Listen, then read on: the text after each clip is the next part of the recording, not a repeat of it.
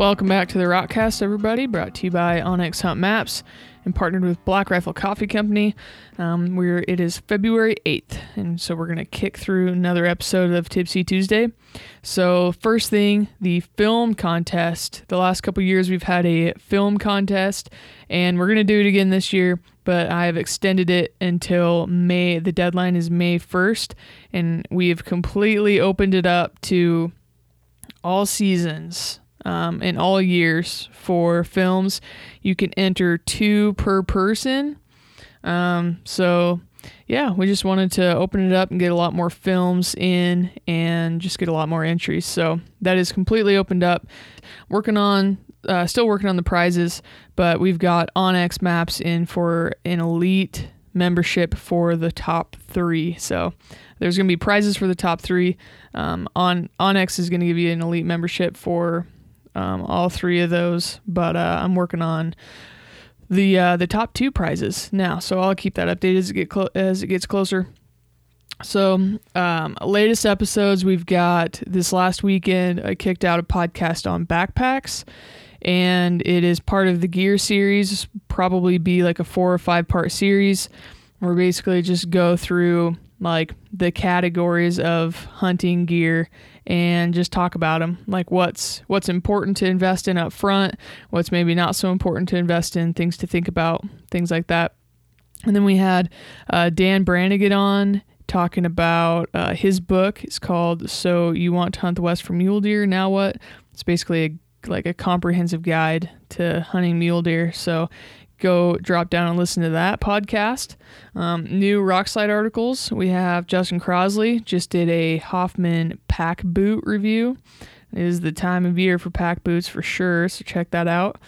And then we have a review on the Kuiu Kenai jacket, pretty sure. And then we've got Les Welch with the Mathews V3X review, the new bow that they've got out.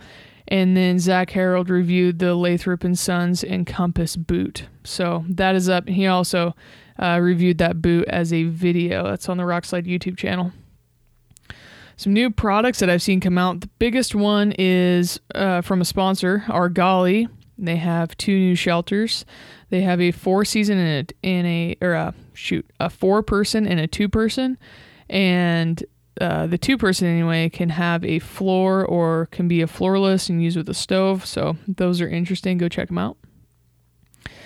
And then over on the Rockslide YouTube, we also talked with Tony Treach about a new film that he has coming out with his buddy Blake, and it is up on the Rockslide YouTube right now. It's called In Plain Sight, and they are decoying for deer on the plains. So check that out. And then another video that's up that's very gear oriented is Dione put one up about refilling fuel canisters. So your little backpacking fuel canisters, your small ones especially, it seems like, you've used it on a trip and it's pretty low, so you think it's too low to take on the next trip, so then you just end up with a bunch of little canisters that have a little bit of fuel in them. And this last year it was really difficult to find some of those smaller canisters, but the bigger ones you could find. So he's basically using bigger canisters to refuel the smaller ones. So there's a video up on that. Okay, now on to hot news. So the corner crossing case in Wyoming, the attorneys for the 4 guys, they have moved to dismiss the charges brought against them, which is trespassing. It says they avoided entering into or intruding upon any part of the private sections of land at the corner that they crossed, because they crossed with a ladder. So they're basically saying that they never intruded upon the landowner's space. And then they also say that federal law prohibits any person or group of persons from preventing Mr. Yemens, which is one of the guys that they're from Missouri. There was 4 of them from Missouri, and they were in Wyoming, and they were doing this corner hopping deal. and his friends or others from freely passing through public lands. So I'll go through that again. Federal law prohibits any person or group of persons from preventing him and his friends or others from freely passing through public lands. And then it says that the state's application of trespass law actually conflicts with federal laws. So now it's getting crazy. And there was actually a while back, I do not remember what it's called, but on the Meat Eater podcast, they had a few attorneys on, at least one attorney. They had like 2 or 3 guys on that were talking about this problem specifically, and they went into it in a lot of detail and actually went into like what would have to happen with this case to actually set a precedent for corner crossing. And they also made the point that this could go the other direction too. So it's not like if they won that the precedent could be set for like everybody gets to corner cross. It could also go the other direction and be like, no, this isn't a gray area anymore. We're making it black and white. You cannot corner cross. So I thought that was a really good podcast to go listen to. But yeah, I guess we'll just all sit back and try to see what comes out of the corner crossing case in Wyoming. Down in Colorado. So last time we did a Tipsy, I talked about Howl for Wildlife and what they're doing to make it easier to like keep up with some of these bills that are coming through, like mostly anti-hunting bills. So in Colorado, there was a Senate bill. It was 22-031 that it was trying to ban hunting and trapping of mountain lions and bobcats. It was also for lynx, but it said it was already illegal in Colorado for lynx. So it would have banned those things, and that was defeated. So that did not go through. So hunting and trapping is still legal for mountain lions and bobcats in Colorado, which is pretty much a big thing. They had a lot of weight behind that the bill going in.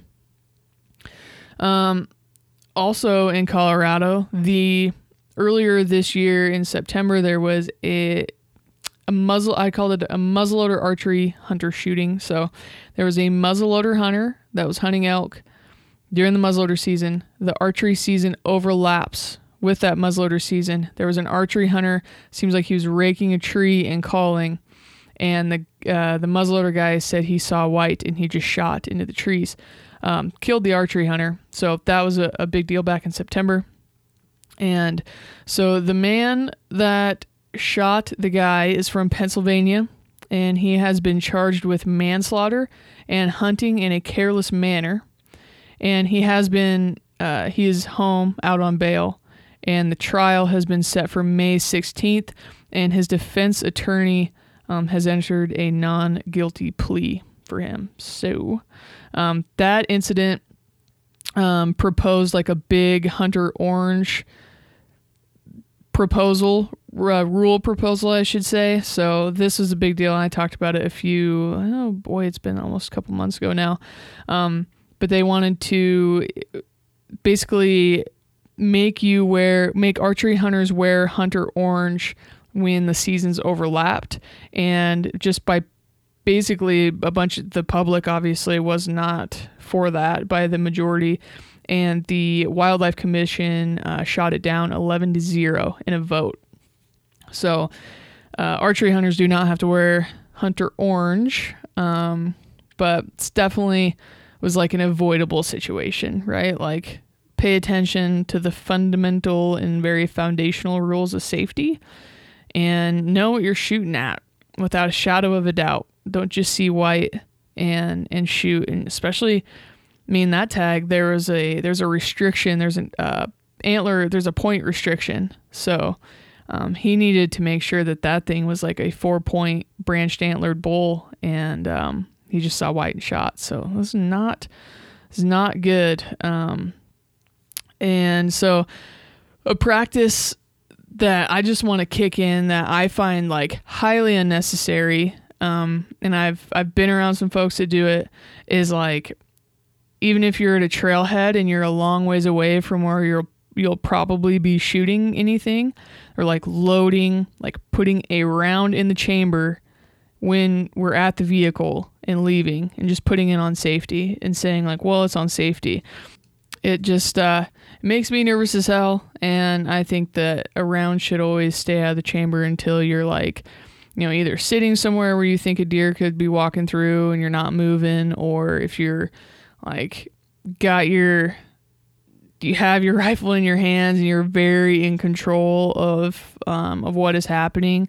But just like throwing a round in and then putting your rifle on your pack or just slinging it over your shoulder, like, I don't know. To me, that is a little bit of an opinion thing, but yeah, to me, that is probably not the best practice to get into, but that's just me.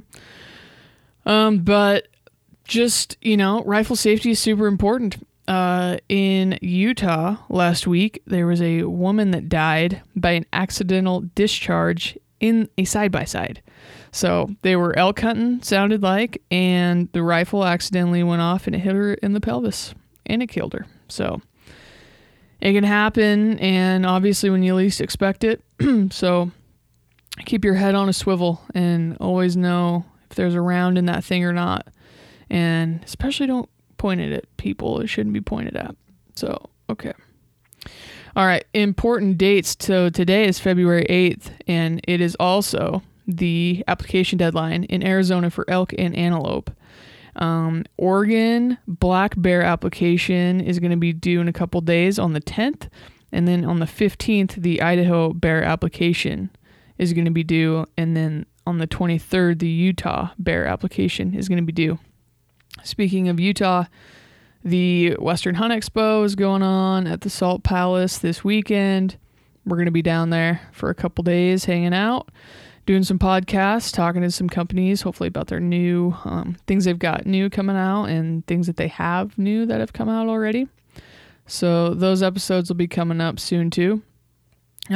So for the hot minute, a lot of people talk about like the two most important things to spend your money on as far as gear goes. Typically those are like footwear, backpacks, and optics. I think depending on what you're doing, like optics can kind of slide depending on what you're trying to do, but like footwear and backpacks, just from like a function perspective, super important. I think footwear is above backpacks on that, just because you could have like the coolest backpack ever and the most comfortable, and if your feet are hurting, like you're not even gonna be able to use the backpack. So finding a good pair of boots is super important.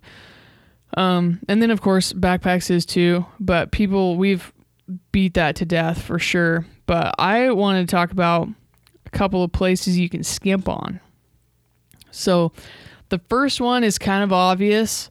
I think like backpacking gear and a sleep system. You know, when you're talking about purchasing like a shelter of some kind, a tent or a floorless shelter, and then you talk about like a sleeping pad and a good sleeping bag, and then you've got to, you know, have like a backpacking stove, which I think having a backpacking stove, I mean, you can really get into one for like $80 probably, even less if you do like a MSR pocket rocket with a, you know, a little small cheap cup of some kind that can have heat applied to the bottom of it, that can sit on top of a burner and not melt or something. You know, something like that is really nice, and especially for the later season, being able to just eat during the middle of the day. Something hot's nice, but I digress. But just like a tent, a sleeping bag, and a sleeping pad, like if you do it right with those three things, like good Lord, you're into it a couple thousand probably. But you could just skip that altogether and just say, I'm either going to hike in and out of the area I want to be in, or I'm just going to hunt a little bit closer to the road and just make, you know, get up earlier, put a little more effort in, just get up earlier, have to hike longer, and then have to, you know, hike out in the dark longer. And, you know, that's just a little bit of the sacrifice you'd have to give up if it was an area you wanted to backpack into. But that would really save you like, $1,000 to $2,000, I would say right around the $1,500 mark. It would save you like right off the top. And you might start doing that and realize that you didn't even want a backpack. So that's the first thing that I would say. If you're just getting into it, just skimp on that and don't try to do a 7-day backpack elk hunt on your first trip out. That sounds awful. And then next thing, that is kind of like one category that I would say you could skimp on, but I added a couple more things in. Knives. I think that you can skimp on knives. Like, especially if you like carry a sharpener with you or something. I mean, if you're looking at a good fixed blade knife, you're in it like, that's like a couple $100 deal. Or you could go get like an Outdoor Edge replaceable blade knife. I don't really know what those run nowadays, but you probably have a knife already and it's probably going to work fine. So I would just use that for the meantime. And then as you get to a spot where maybe everything else is tricked out or you really want to upgrade, you can go to some of the like more ultralight, like really good knives that are available. But for the most part, like, if you're just going to be skinning or even gutting just a deer, like it doesn't take that much of a knife to do that. So that's something to think about. And then the next thing I would say is trekking poles. This kind of goes into the backpacking gear, but a lot of people use trekking poles just when they're day hunting, including me. They're nice. Like that's something you could probably skimp on though. You don't really need them. They're nice to have, especially when it's like slick and maybe you're going downhill with a lot of weight on, but that's something you can kind of skip on. But it's nice to have, but you can kind of skip on it. So something to think about there. I don't know. Everybody always talks about like footwear and backpacks, the best things to buy, but nobody really talks about what to skimp on. So that's kind of my opinion there. onX tip of the week. Gosh, I would say just nowadays, just trying to hit it hard with like on 3D especially, and just trying to drop a whole bunch of pins for where you can start scouting in the summer. That's basically what I'm doing right now. I'm going into some areas I've been into a lot and just trying to expand a little bit and figure out the new areas I want to go scout, just dropping pins and trying to figure that out. So that is really nice just as a marker in your brain to just be able to mark stuff down and then kind of move on to the next thing and figure out another area. And then when you get into the area to scout, then you already have all these pins and you can filter through them. And of course, when you get closer to the scouting date, you can thin them down a little bit and organize them a little better. But right now I'm just trying to drop pins and be like, it looks kind of deery. Like that looks like it could be a water tank, things like that. So onX is a great tool. No denying that. So you can use code ROCKCAST at checkout for 20% off if you go through the onX Maps website to get your membership. So onxmaps.com/hunt and use code ROCKCAST for 20% off. And then Black Rifle Coffee, you can use code ROCKSLIDE for 20% off. That is a one-time use per customer code that you can use that on like just a big order from the store, or you can use that on like your first subscription. So that wraps up Tipsy Tuesday. Upcoming episodes, the Gear Series episodes will be coming out here in the next few weeks, and then the Western Hunter episodes that we record just with whoever at the show. We have some scheduled. We're going to talk to Argali about their new stuff. We're going to get an update from Kifaru. We're going to talk to Matt from XLR just about rifles and things in general. And yeah, there's a few more coming up. Outdoorsman's, something really kick-ass coming from Outdoorsman's. I'm super excited to go see it and see them and talk to them about it. And then we're going to talk to Crispy Boots about some of their new offerings and then like 2.0 offerings that they've upgraded. So that's what we've got, and we'll talk to you guys in a couple weeks.